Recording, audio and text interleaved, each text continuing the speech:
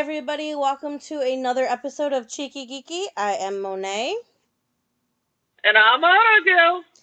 And I'm really excited about this episode. This episode is titled Lovecraft, Shelley, and More. And we are going to be talking about our boners for classic horror literature. Ooh. Oh, I only technically have a girl boner for one, Yes, which we'll get into, I'm sure. Gaston Leroux. Spoiler. So, I went to social media and I got some responses on my personal page. Nobody responded on our social medias. I posed the question to my personal though, and I got a couple people that responded. My friend Michelle, who's not a huge horror person, is a huge fan of Dracula, and I wanted to start with Dracula because Bram Stoker is really, in my opinion, the forefather of horror, especially the vampire genre. He paved the way for, Cassandra Clare's Mortal Instruments. He paved the way for, I hate to speak her name, Anne Rice.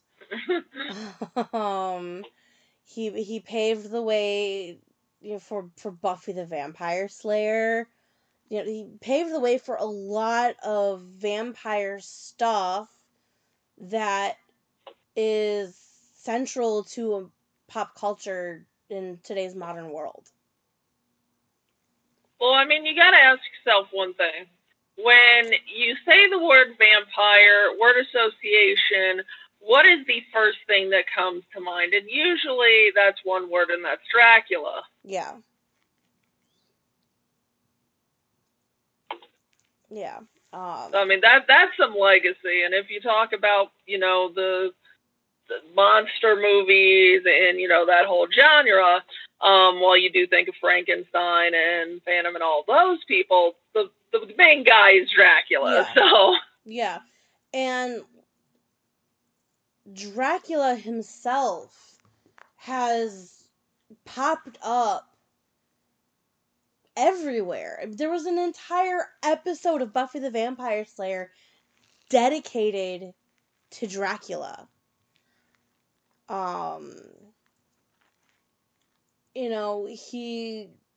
Dracula is the most famous vampire in the world. I don't think any fictional character even holds a torch to the kind of weight that Dracula carries. And he was based on a real person. He was based on Vlad the Impaler. I know. So, I mean, you have to talk about Bram Stoker as, like, the forefather of the horror genre. Because with his novel Dracula, that's really how the horror genre got started. Yes, you had your typical ghost stories that people would make up and tell each other, but if you look at literature, you really didn't have anything in the horror genre that was concrete and held until Dracula came along. And then after Dracula, you had Mary Shelley writing Frankenstein, then you had H.P. Lovecraft with his Cthulhu anthologies, and Poe, and all the way up to modern literature with Stephen King. I mean, the ripple effect that Bram Stoker has is astronomical. And quite frankly, extremely impressive. True, and also you have to ask yourself, while there were others that came before him, as far as modern writing, basically anything modern and creative when it comes to horror goes to him versus things that may have come before him. Yeah. He's the one that really stuck. And I think because the characters that he created are so relatable. You can relate to them, and when you relate to them, when you're reading his work, though his work becomes a metaphor for things that you've experienced in your own life. And I think that genuinely terrifies people. There are people in our lives who become a villain. And when you think of them, you tend to think to the horror genre of how they treated you, why they're your own personal monster. And there's more than a couple people in my life that I would associate as being a personal Dracula for myself. Most of them are high school bullies. Not even high school, middle school and high school bullies. I would even consider my ex-husband to be a personal Dracula for myself.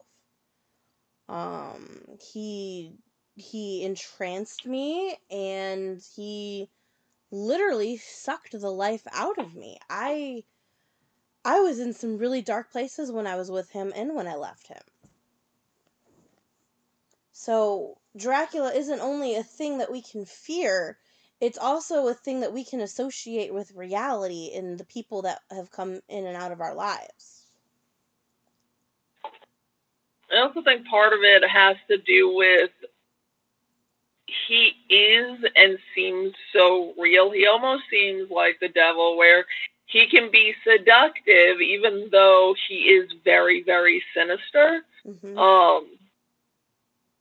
Where he can convince you of things. Mind you, what happened in the book and how he evolved the two different things, still, the character traits were there enough to inspire different feelings and emotions. Yeah. One of my favorites, I really like listening to the audio drama with Tom Hiddleston in it.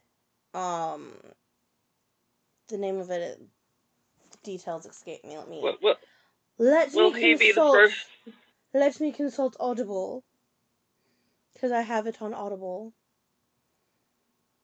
I listen to it frequently, not just because of Tom Hiddleston, but because it is one of my favorite. Your white throat. Don't touch me. Oh, that wasn't supposed to happen. You guys got a little sound clip there. Yeah, it's the BBC full cast radio dramatization by Liz Lockhead. And I listened to it because it is probably one of the best retellings of Bram Stoker's Dracula that I've ever heard. But will he be the first one to touch you, to bed you? I had to. Yeah.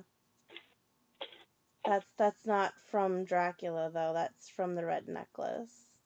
I know, but I associate them in that one way, so leave me alone.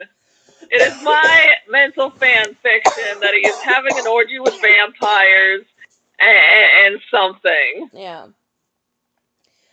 So, yeah, Dracula is really where the start of what we consider the classic horror genre really got its start and kicked off.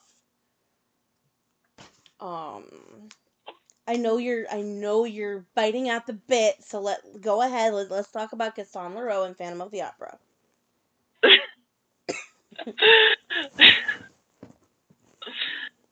Well,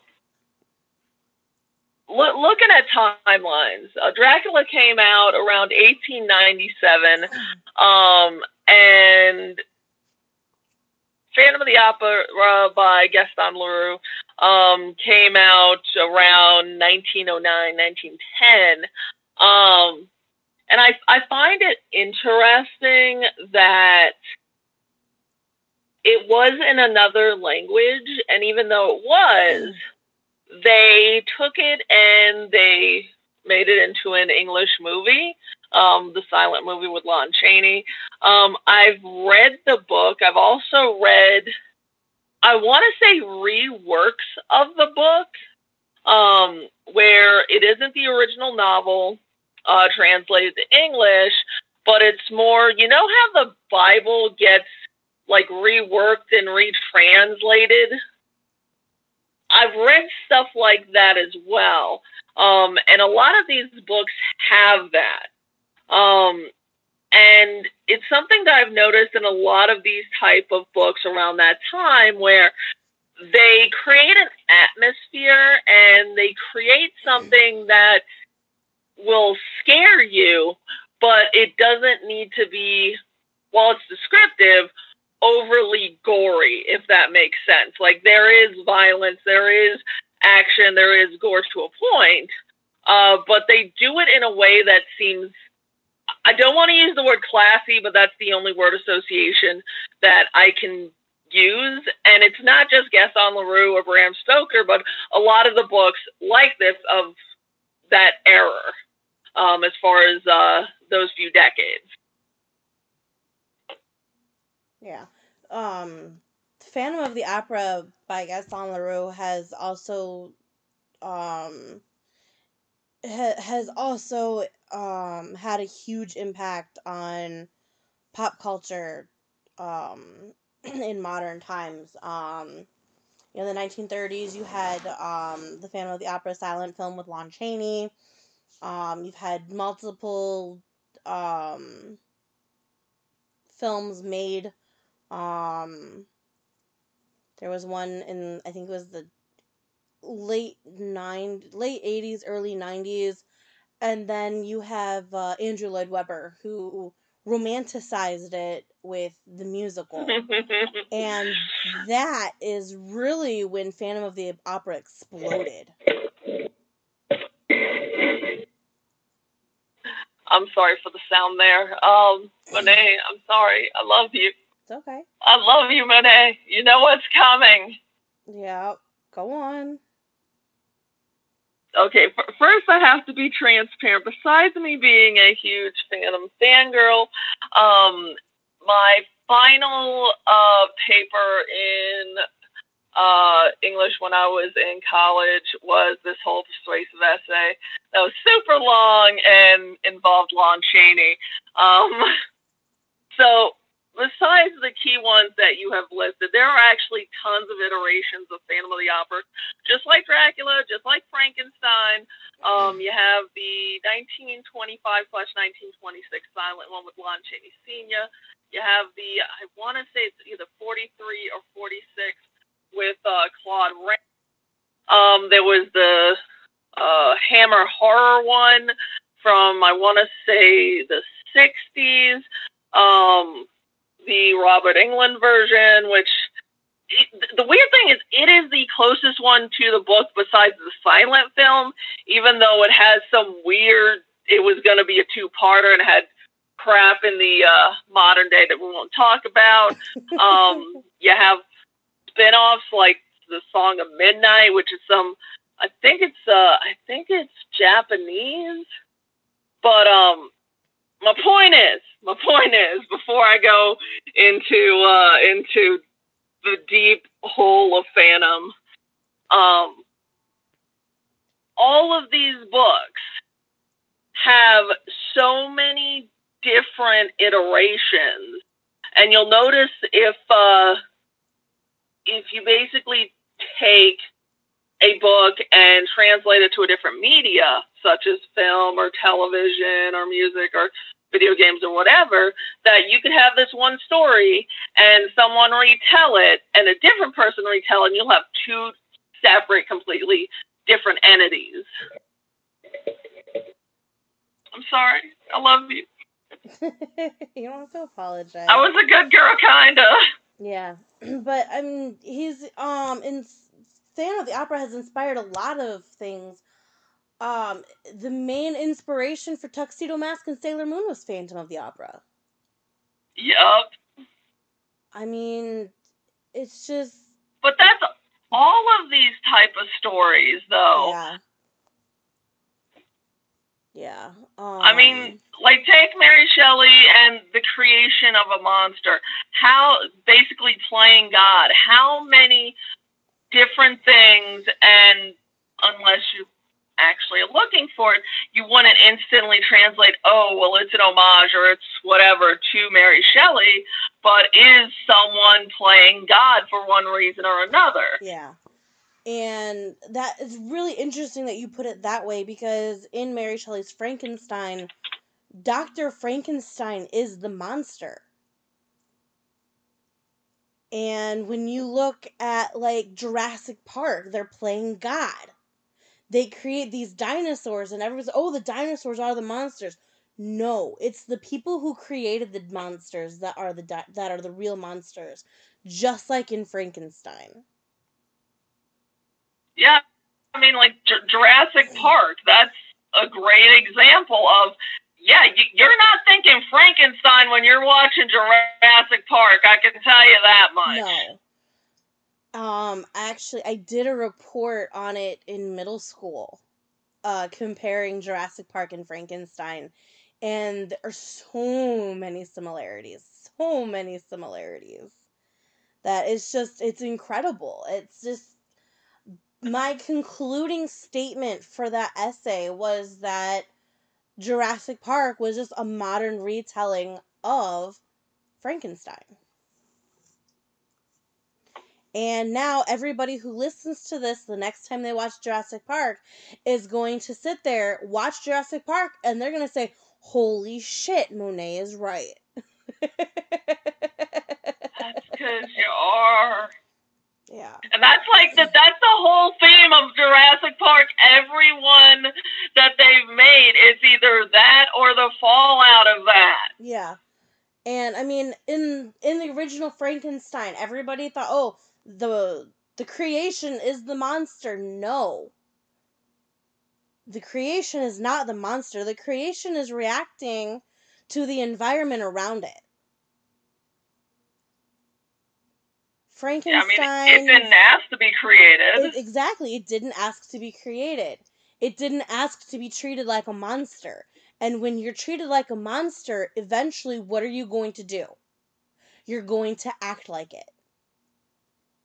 And that's actually part of the plot of Phantom of the Opera. It is.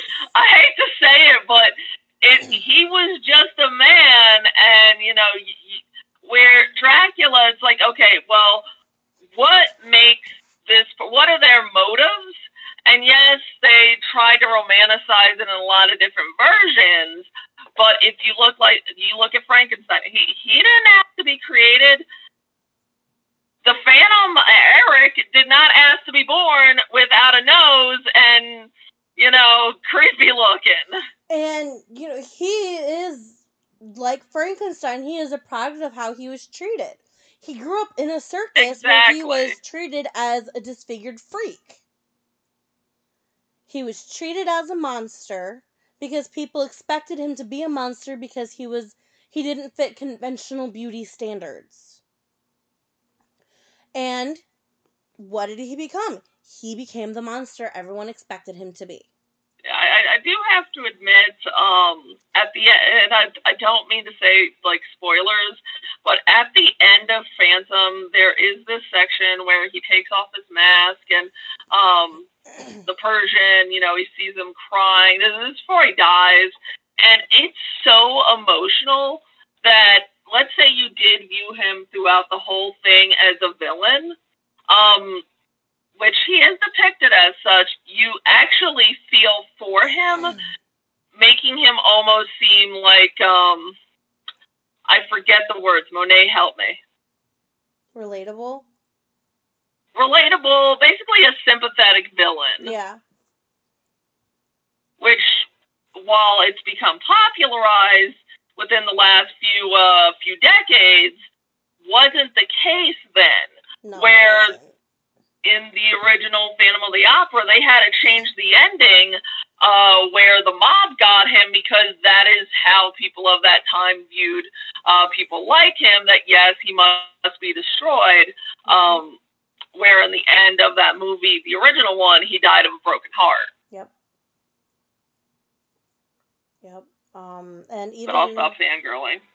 And in the musical, he doesn't even die in the musical version. He just disappears.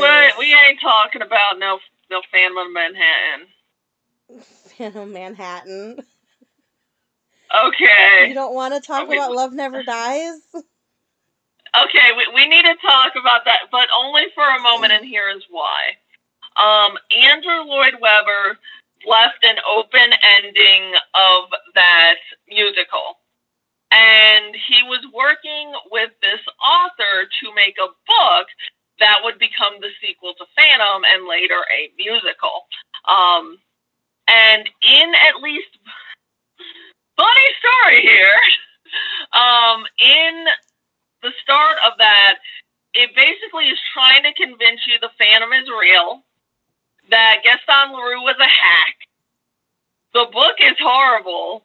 And I actually drew some art for the Phantom Reviewer, who used to be a fairly big, at least in the Phantom community on YouTube, for their video. Yeah. And he read the book where I could not stand the first 10 pages. And I can tell you that it pisses on Gaston Leroux's grave. And we won't get more into that. See, I love Love Never Dies. It has a lot of plot holes and a lot of inconsistencies with Webber's original play, but I really like the songs. The songs are absolutely beautiful, and the dynamics between the Phantom and Christine, in my opinion, are the way things should have gone in the original musical. And I'm saying it that way because I don't want to spoil the ending for anybody who wants to look it up on their own. Okay, well, I got a question for you, because, yes, I do enjoy Love Never Dies. I don't want to admit that, but I will. But I got a question to ask you, because we're talking about, the original book translated into a musical that got a sequel based on a book that called the original book a hack. Does, in the musical, Raoul get shot in the dick, and that's why he can't have kids, yes or no? I don't remember him ever getting shot. In the dick. Specifically, okay, in the balls. No. Did it anywhere in that musical, before the rewrites, after the rewrites, did he get shot in the nuts? Not that I'm aware of. No, it didn't happen, but in the book it did, among other things. Interesting. My cat. But yeah, Gaston Leroux's a hack, apparently. My cat Shinedown is here saying hi to everybody. I got a question for you, though. How are your feelings where someone, whoever it may be, takes these stories and attempts to rewrite them in a different way, such as, for example, the best example I can give you is the Susan Kay's Phantom, where she took the original she took the original book by Gaston Leroux, incorporated some things from the Andrew Lloyd Webber play, and told a fairly interesting story, weaving the two together. How do you feel about pieces like that? I honestly have no opinion on them because I don't read them. I think that original works should stay original works. The only reason I'm fine with Andrew Lloyd Webber romanticizing it is because he was doing it to put it into a play. Yes, he changed a lot of aspects of the original product. However, he created something that is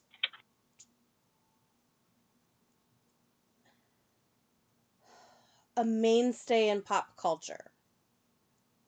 Well, I think it's not even that. It's more it's being translated into a different medium. Yes, that's where I was trying to go. A book. Right. Because Gaston Leroux's story as a musical would be awful. You know, it kind of got made. I forget the name at the moment, Yeah, but it was more related. I know that it is in existence out there. I saw it once, and I hated it. And I tried to block it from my memory. Like, I just prefer to not think about it. So, let's move on. This is something that I know very little about, but it intrigues me a lot. And the only reason why I haven't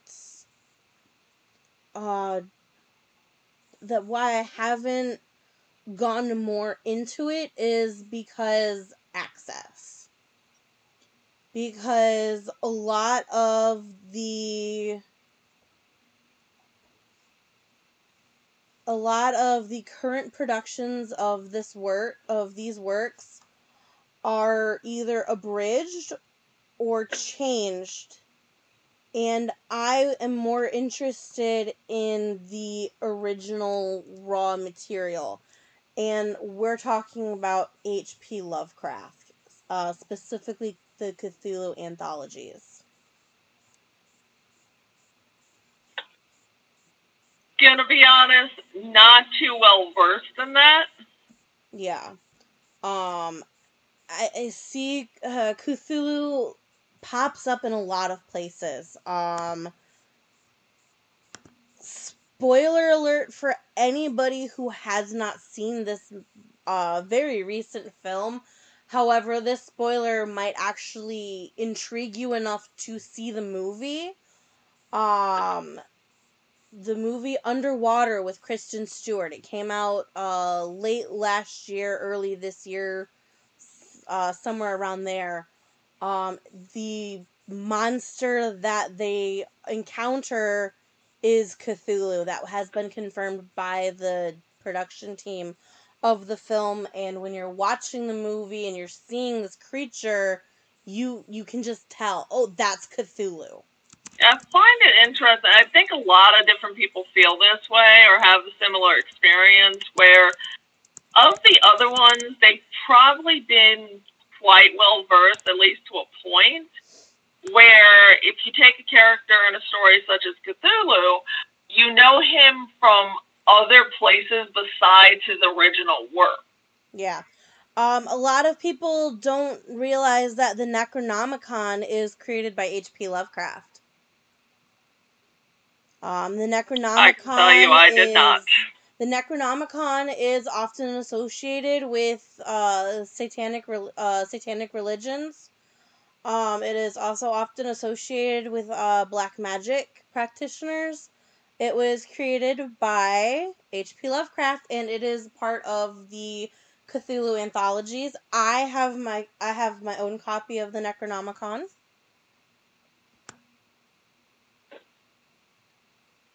This episode's educational.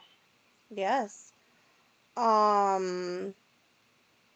There's a video game that features a lot of inspiration from Cthulhu. I can't think of the name. I played it at a friend's house. And he said that it was based on the Cthulhu. I'm trying to Google and find out what it is. So a lot of people probably aren't even have played it and probably haven't even made the connection. Here we go. The video game's not in here. But I found a list of games on Wikipedia of games that are based on works by H.P. Lovecraft. You've got Anchorhead, Bloodborne. You've got 3 Call of Cthulhu games. The original, Dark Corners of the Earth, and Wasted Land. That one's kind of a given, though, because it's literally Call of Cthulhu. Canarium. You've got Darkest Dungeons, Darkness Within 2, The Dark Lineage, Darkness Within, The Pursuit of Loath Nolder. You have The Edge of Nowhere, El Viento, Eldritch, the Eldritch video game. You have Hound of Shadow, Mag Runner, Dark Pulse. You have Necronomicon, The Dawning of Darkness, Prisoner of Ice. The Secret World, Shadow of the Comet, Sherlock Holmes The Awakened, The Shrouded Isle, The Sinking City, Splatterhouse is also listed there. Wait, Splatterhouse is real? Yes. Wow. I want to say the video game Dark Souls is the one that I played that had an H.P. Lovecraft section. Yeah, I have to admit I am salty because, like, Dracula has a bunch of games, including ones that, and I shit you not, when the Bram Stoker Dracula came out, you know, with Gary. Yeah. This game company was too cheap to rent the rights. Hold on, Moons of Madness is H.P. Lovecraft. I kind of turned my nose up at that one. I'm going to have to check that one out. Definitely. This is why I'm as interested in Lovecraft as I am, because Cthulhu pops up everywhere in video games. Oh, definitely. Quake? And really? I mean the other carriers. I can't talk. Every other character does, minus Phantom of the Opera. Like I was saying about the Dracula one, there is a video game that they were too cheap to rent the movie rights to, so they rented the book rights of Bram Stoker's Dracula, and it says, you know, from the book, not the movie, when it came out. That's funny. Then you have stuff like Castlevania and lots of stuff. I can't find anything confirming it, but I'm fairly certain that Dark Souls has a section for Lovecraft. That sounds right. I think it was, let's see, this would have been the game that was released on, Yeah, I'm pretty sure Dark Souls does have some connections. I was gonna say that, but again, I haven't really played Dark Souls, even though I want to. Yeah, I think it's the original, because I played it. It would have been 2011 that I played it. My friend had just gotten it brand new, so yes, it was definitely dark. It was definitely the first one. Yeah, because even when you're dead, you can die. That's how I remember, because there's levels of Dark Soul where you die, you can still fight and everything, and even though you're dead, you can still die. And it's when you die again that you get sent, if I'm remembering it correctly. I could be remembering it all wrong. But I think if you die while you're dead, that's when you get sent to the Cthulhu realm. Or that Cthulhu realm could be completely... I could be getting everything mixed up, but I'm like 99% sure that it is Dark Souls. If it's not Dark Souls, then it's Demon Soul. But I don't think it's Demon Soul, because I don't remember ever playing that.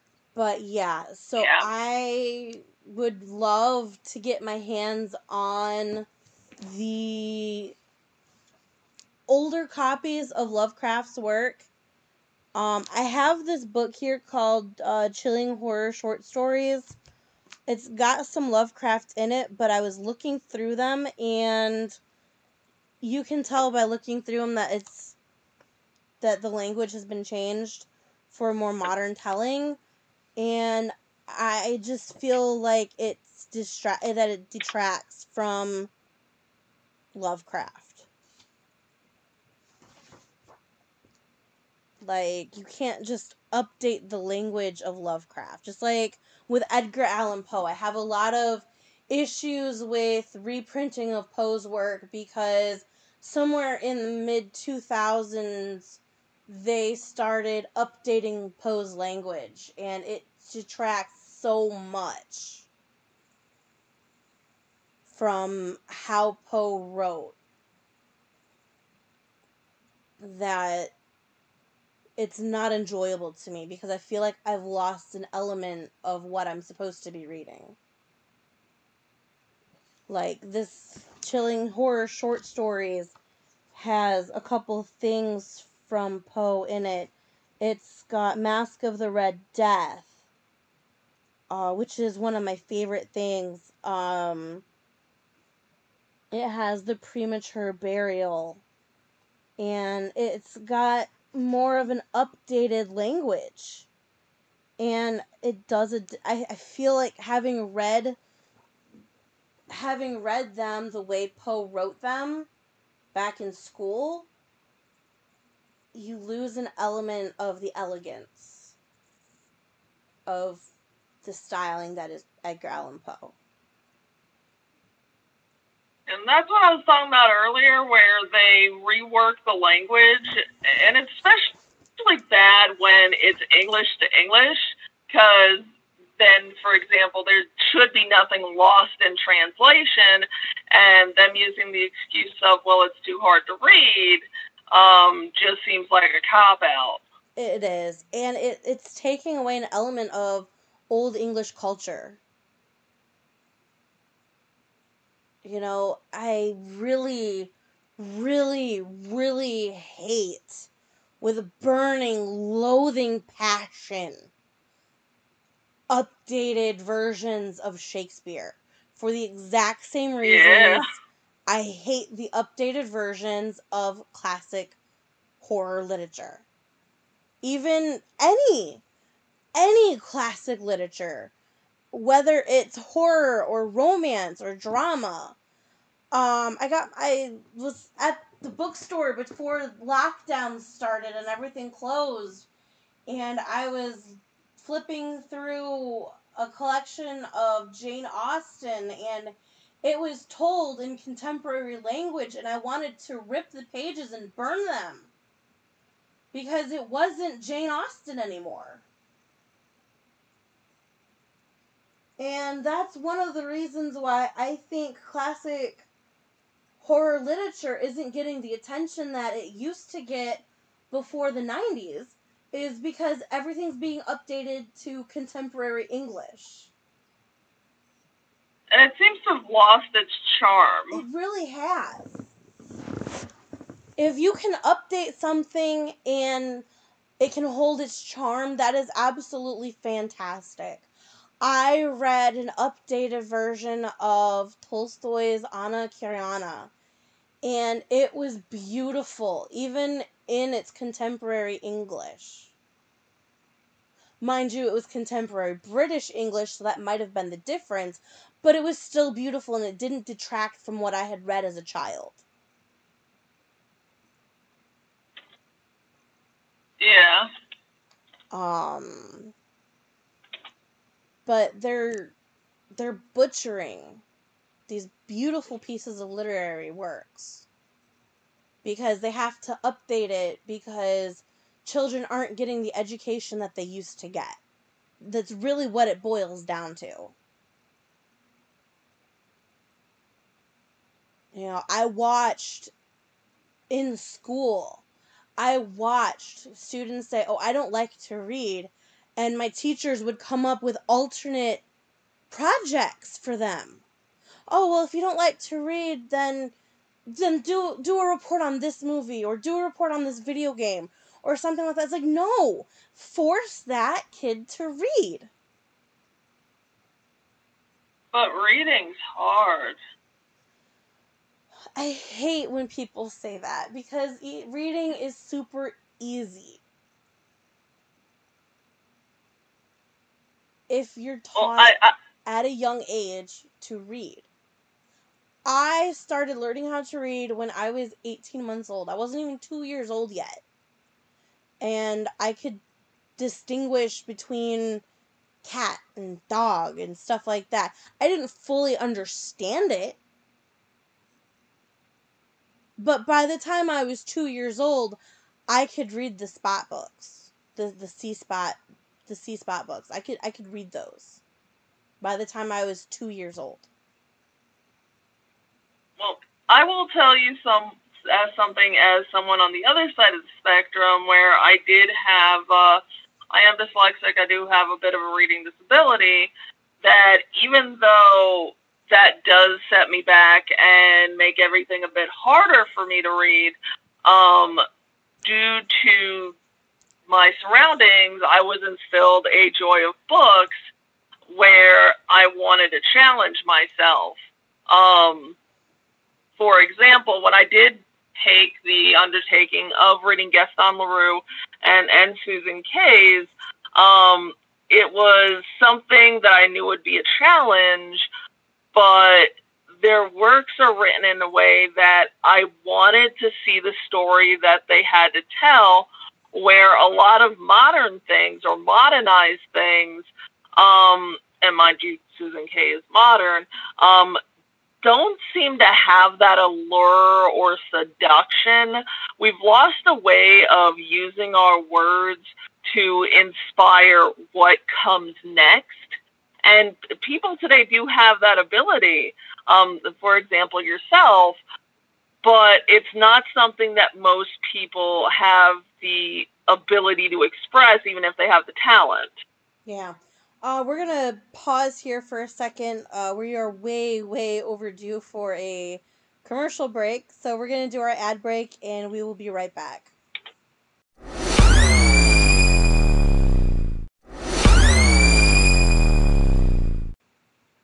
And we're back from the ad break. So going on to what you were saying before that, I was diagnosed with dyslexia when I was 26 years old. The reason it took so long for me to get diagnosed is because my mom was dyslexic and she taught me how to read the way she knew how to read. So from the time I was 18 months old, I was learning the alphabet and everything the way she already knew it. And while, yes, she did me a great service by doing that, she also did me a great disservice by doing that. Because when you go to the eye doctor and you're getting diagnosed with dyslexia, they're figuring it out with how you look at letters, not numbers. I've always had a hard time in math because the way my mom taught me how to read, the dyslexia wasn't presenting itself in my reading, it was presenting itself in my math because the numbers were getting jumbled up, especially when you started throwing in letters. And when I was 27 years old, I was working 2 jobs that required me to use numbers 80% of the time. And I went to the eye doctor and I was like, I don't know what's wrong. I said, but I'm really struggling with these numbers. I had these same problems in high school. I don't know what's wrong. And the doctor changed the eye chart from alphabetical to numerical. And 20 minutes later looked at me and he says, it's because you have dyslexia. No one's told you? And I says, no. I didn't know until then that my mom was even dyslexic. Because I got out of the appointment. I called my aunt. I says, hey, auntie, Apparently I'm dyslexic and didn't know about it. And she's like, well, it doesn't surprise me. Your mom was dyslexic too. Wow. So I have a very unique outlook on this whole, well, I don't like to read because of dyslexia. Being diagnosed dyslexic and loving to read and write as much as I do has firmly implanted in me that is not a viable excuse for not wanting to read. Anybody who tells me that they don't want to read, I automatically assume does not have a creative mind and is lazy. I wouldn't necessarily put it as lazy. There's a lot of different factors where were they enabled? Were they, for example, it's too hard, well, you don't have to do it, like you said. Yeah. Where I got into reading by first finding things that I wanted to read. When it came to, hey, here's this book, do a book report, I didn't want to read it. You know, I would check it out, see if it was something interesting to me, and if it wasn't, I'm going to be honest, I didn't read it. Where, for example, Harry Potter, something like that, or even like magazines that involve wrestlers or comic books. If it interests me, I would read it. So I got a question for you. To stay on topic, I do have a question for you. Okay. Because retro things are coming back. It's the fad, has been for quite some time. Do you think storytelling in the way that these people did it 100 years, well, over 100 years ago now, do you think that we may see a renaissance of these type of stories, given the fact that, like, we have stuff like Freddy or Jason or Saw, where people just view it as horror is gore, or do you think that people, at least on a large scale, will ever go back to creating stuff like this? I sincerely hope so. Horror should not be about how grossed out you can make a person. Horror should be about how thoroughly terrified you can make a person. It's not about jump scares. It's about how they feel hours and days after experiencing the product. I have not had a movie thoroughly terrify me since I was 11 years old and watched The Exorcist for the first time. I had nightmares for weeks.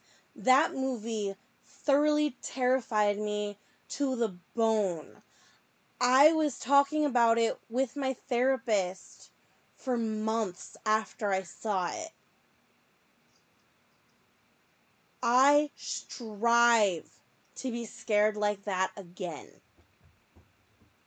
But all of these horror films, they're relying on jump scares. Like, oh, I gotta scare you right now. Oh, see that, you're scared. And they think, oh, this would make a great movie because look how many times I made somebody jump. No, it's not about how many times you can make somebody jump within a 2-hour time frame. It's about how they feel after the movie. While I was watching The Exorcist, I wasn't scared at all. I wasn't scared until I went upstairs to go to bed. That is what true horror should be about. It should be about how the person feels after the experience. So I sincerely hope that we get back to that, because I so thoroughly want to be scared like that again. I want to be so scared that I cannot sleep. Well, I think part of it does have to do with being overly exposed as well. Whereas, now mind you, my father is 78, He's told me, because he has a love of, the old Universal movie monsters, where he was not allowed to go to Frankenstein because it was too scary, and his brother told him how people were fainting in the aisles, screaming, different things like that, just from the visuals and the story. Yeah. I And I definitely don't think agree most written works can do oversaturation. that I nowadays. definitely agree oversaturation is a problem. However, we can get past that. We have more of an understanding of the human psyche than any generation before us. There is absolutely no reason why somebody can't create a work of horror that thoroughly terrifies people. I'm going to be completely honest with you, low key, I hope that person is me. That is Well, my you personal certainly do mission. have That is my a talent personal. for invoking emotions. I do have And a. in this I final chapter, Nobody was I'm expecting still. that twist ending of DOE. Nobody! And I started planting seeds long before it came. I've gotten so much hate mail over that.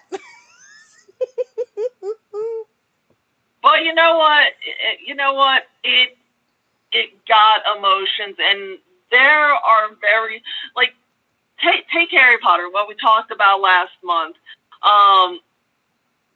That really didn't invoke emotion. Like, it does, but not the overwhelming emotion. Yeah.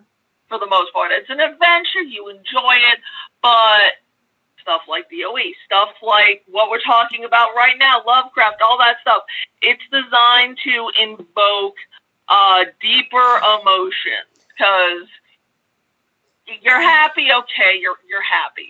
Happiness is nice, but it takes a lot more to tap into the mind and make them feel those top level things. Somebody that does a thoroughly good job of doing that is Edgar Allan Poe, especially with the Oh Telltale yes. Heart. My My dad. English teacher, middle school, read that to us in a way that it creeped me out for so long. My dad, I was first introduced to the Telltale Heart. I was 10 years old. My dad told the story to me, my stepmom, and my stepsister on our way up to the summer cabin. And he told it in such a way that I thought he was telling me a story from before he got married to my mom. And I'm not gonna lie, my stepsister and I both wanted to jump out of that car because we thought we were in the car with a homicidal maniac.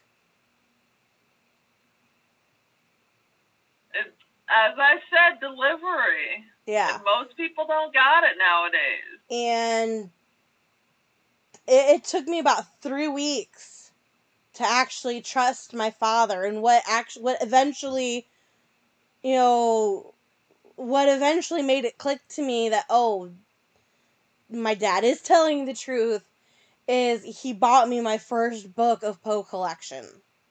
My first collection of Poe's work. And he pointed out the story. And he says, this is the story that I told you in the car on vacation. Do you believe me now that I am not a murderer? And I read it and I says, okay, I believe you. Oh, that is legend. And that is when my start of classic literature actually started. And a lot of people don't consider Edgar Allan Poe classic literature because, oh, he wrote poems.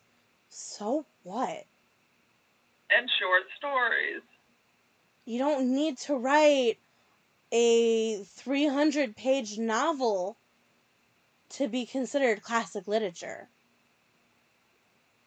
Also, you don't need to write something that long and still get a point in a story and a narrative across. Exactly. I mean, look at creepypastas. You know, those stories can be read within 5 minutes. You go to Reddit, you've got Reddit threads of 2-sentence horror stories. And a So lot do of you them are... think creepypastas are the modern day equivalent? Yes. Yes, creepypastas are definitely the modern day equivalent. I've written a creepypasta. I have to find it. When I find it, I will read it as a bonus episode. And I won't listen to it because then I'll get nightmares. It's about I love you. It's about skinwalkers. Yeah, how about no? Skinwalkers. See, here's Skinwalkers absolutely petrify me. Yeah, you see, while I love these type of stories, I do have to take them in moderation and be picky and choosy. Yeah. Just because if they get in my head, and mind you, yes, you want them to, it's like, oh my God, I can't sleep. I can't think. There's someone going to kill me. I had a movie that really got in my head, and it's not that it scared me. It's that it disturbed my soul. Is that the one that you PM'd me about? Yes. That I'm not looking up ever? Yes. The film is called A Serbian Film, and it should not exist.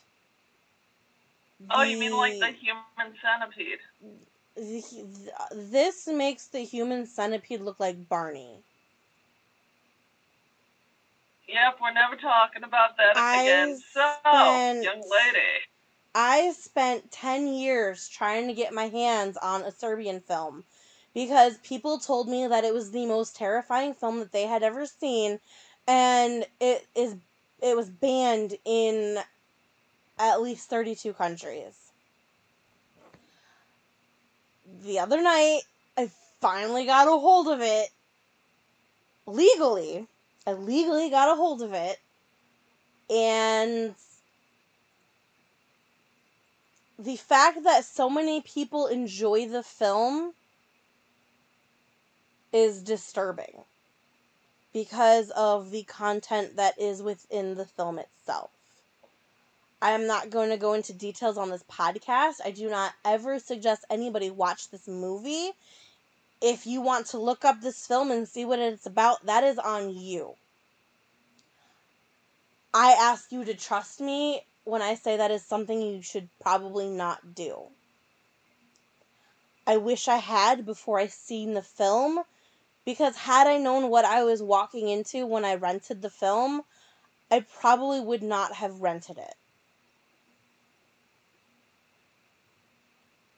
I did not sleep for 3 days after watching that film, not because I was scared, but because the most disturbing scenes of that movie would play in my mind on repeat. I just looked up the brief description, and yeah, I think I'm good. Yeah. I think I'm good. No, I'm not going into the Wikipedia. I'm good on. Thank you, IMDb. I'm good. Yeah, the trivia on the IMDb it lists one of the most disturbing scenes. There's another one at the very end. There's 2 more at the very end of the movie that are on that same level as what is talked about on the IMDb trivia. If you go into the reviews left by users, there are users that go into more details. But Wikipedia does it in a much more sensitive manner than IMDb does. That's why when I was telling you about it, I suggested you look at the Wikipedia page instead of linking you the IMDb page, because Wikipedia is much more delicate about telling you what happens in the film. So if anybody is interested in looking at what I have seen, I do not ever suggest watching this film. I'm not even going to tell anybody where I found it. But if you're interested and you want to find it on your own, that's great. More power to you. Just please look at the Wikipedia page so you know what you're getting yourself into.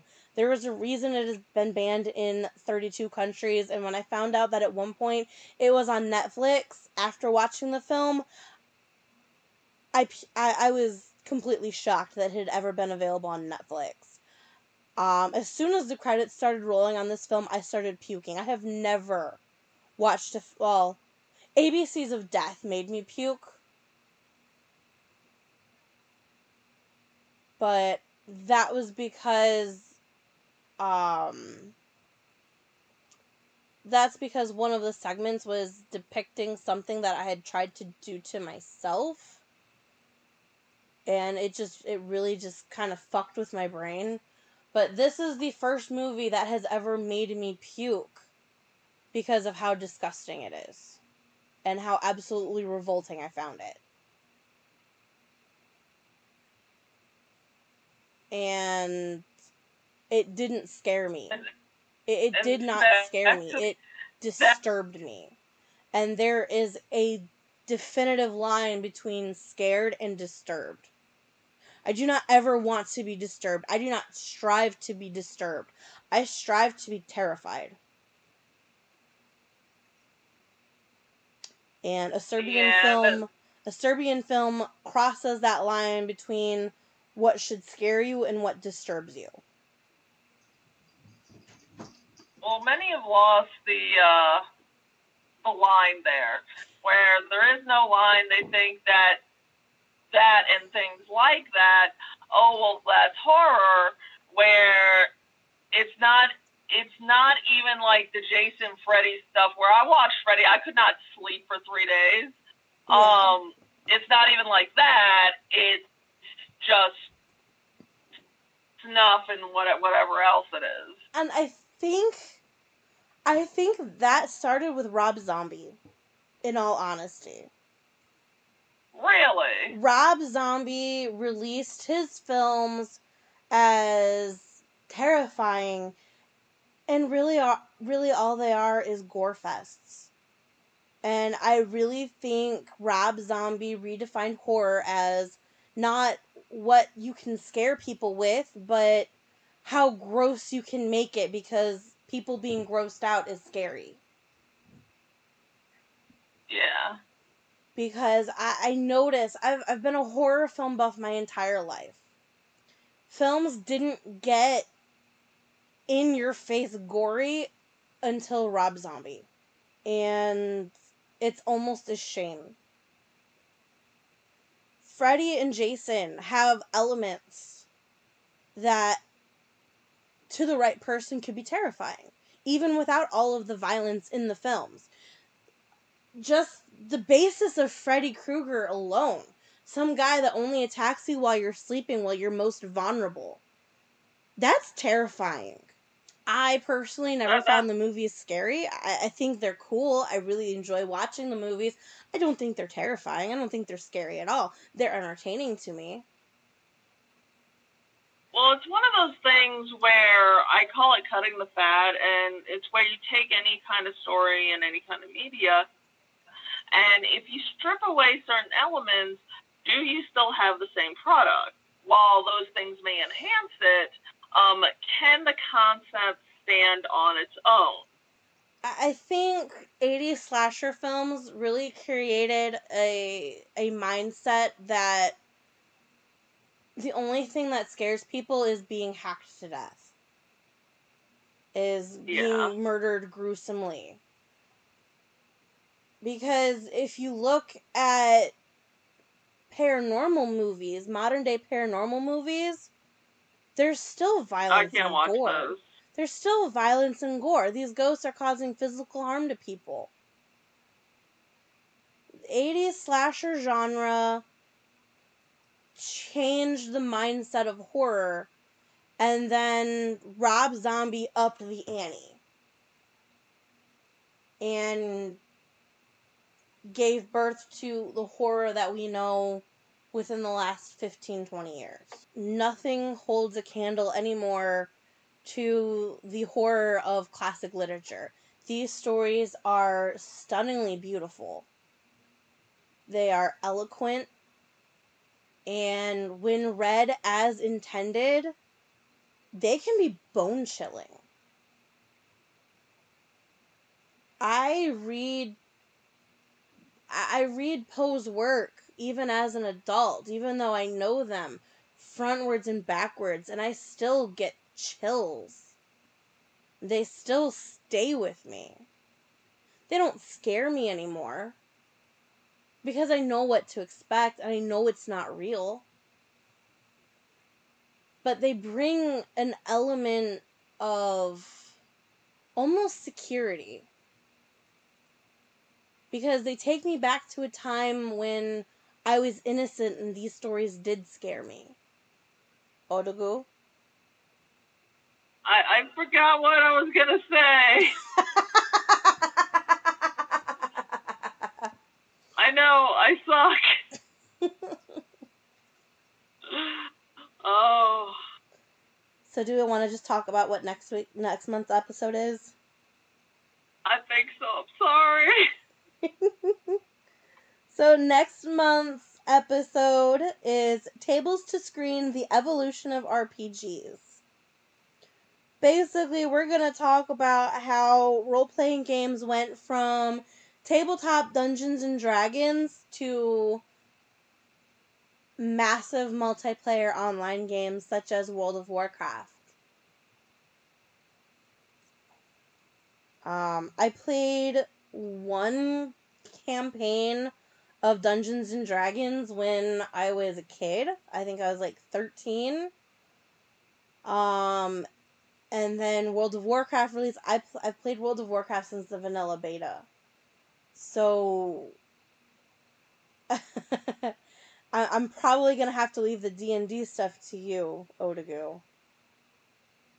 And there's a small problem with that. What? I've never played D&D. See, here's the thing. All of my friends, minus Nova, have played D&D. That part being said. Okay, have you played any tabletop roleplay games?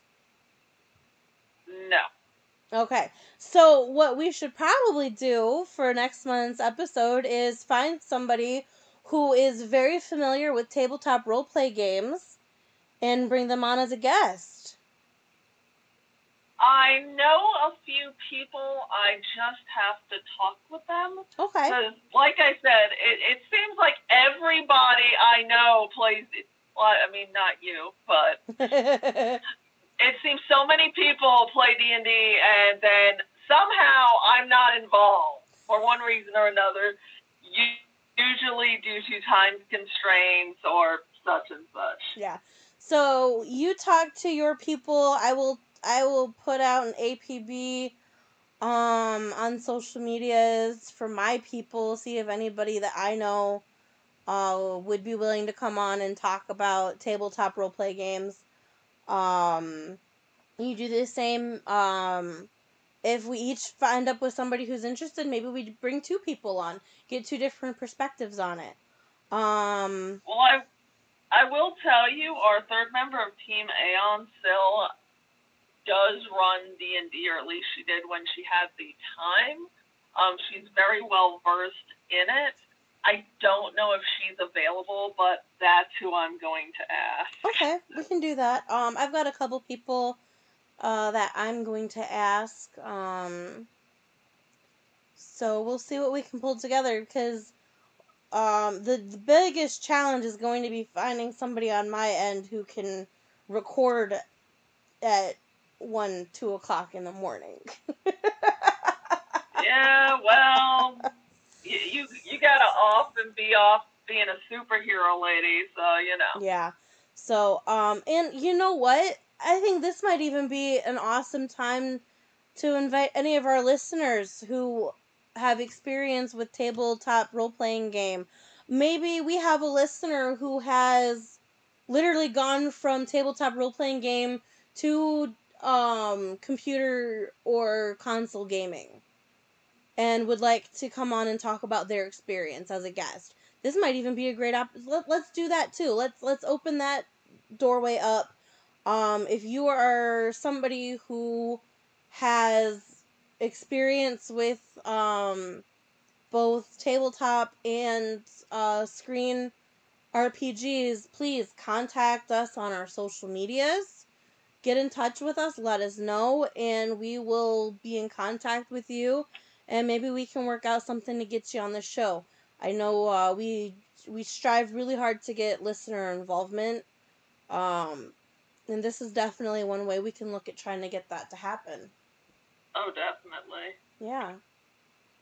So, I think this is a good stopping point. I really don't have anything else to say on either subject. What about you, Miss Yeah, I mean, Goo? final thoughts from me is the takeaway that I have from this subject is I find it amazing that these authors, because you're an author, I'm an author, and you ask yourself, you know, will anybody really care about what I'm writing, you know, a few months from now, a year from now? And these have stood the test of time, where a lot of works that are good, but they really aren't talked about anymore, even if they were popular in their time. So, yeah, that's a very good point, and I think that is a distinction. I think 40, I think 30, 40, 50 years from now, Stephen King is going to be considered classic literature, right along with the people that we talked about today. I think Stephen King is well on his way to that. Oh yeah, if he's not even there, and I like even R.L. Stein, which people think is, yeah, he's a kid, you know, he writes for kids. He has that same ability to tell stories. Yeah.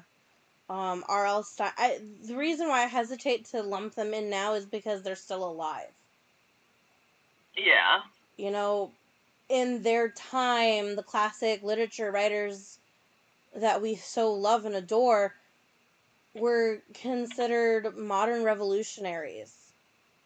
If even that, Charles Dickens was selling his books by the chapter. You know, these are authors a lot of times who didn't gain popularity until well after death. Yeah. There was no such thing as classic literature when these people were alive. So I think it's too early to consider R.L. Stein and Stephen King as members of the classic literature group. I think that sometime after their death, they will eventually be lumped in with them. I think we need to have a few more generations born before that can happen. Yeah, probably. So, well, it is 2:30 in the morning, which is 2:30 in the afternoon for me. But I'm working on a new fan fiction project that I want to get the first chapter published this weekend. So, until next time, everybody. This is Dodogu. And this is Monet. We are Cheeky Geeky. Bye, everyone. Bye bye.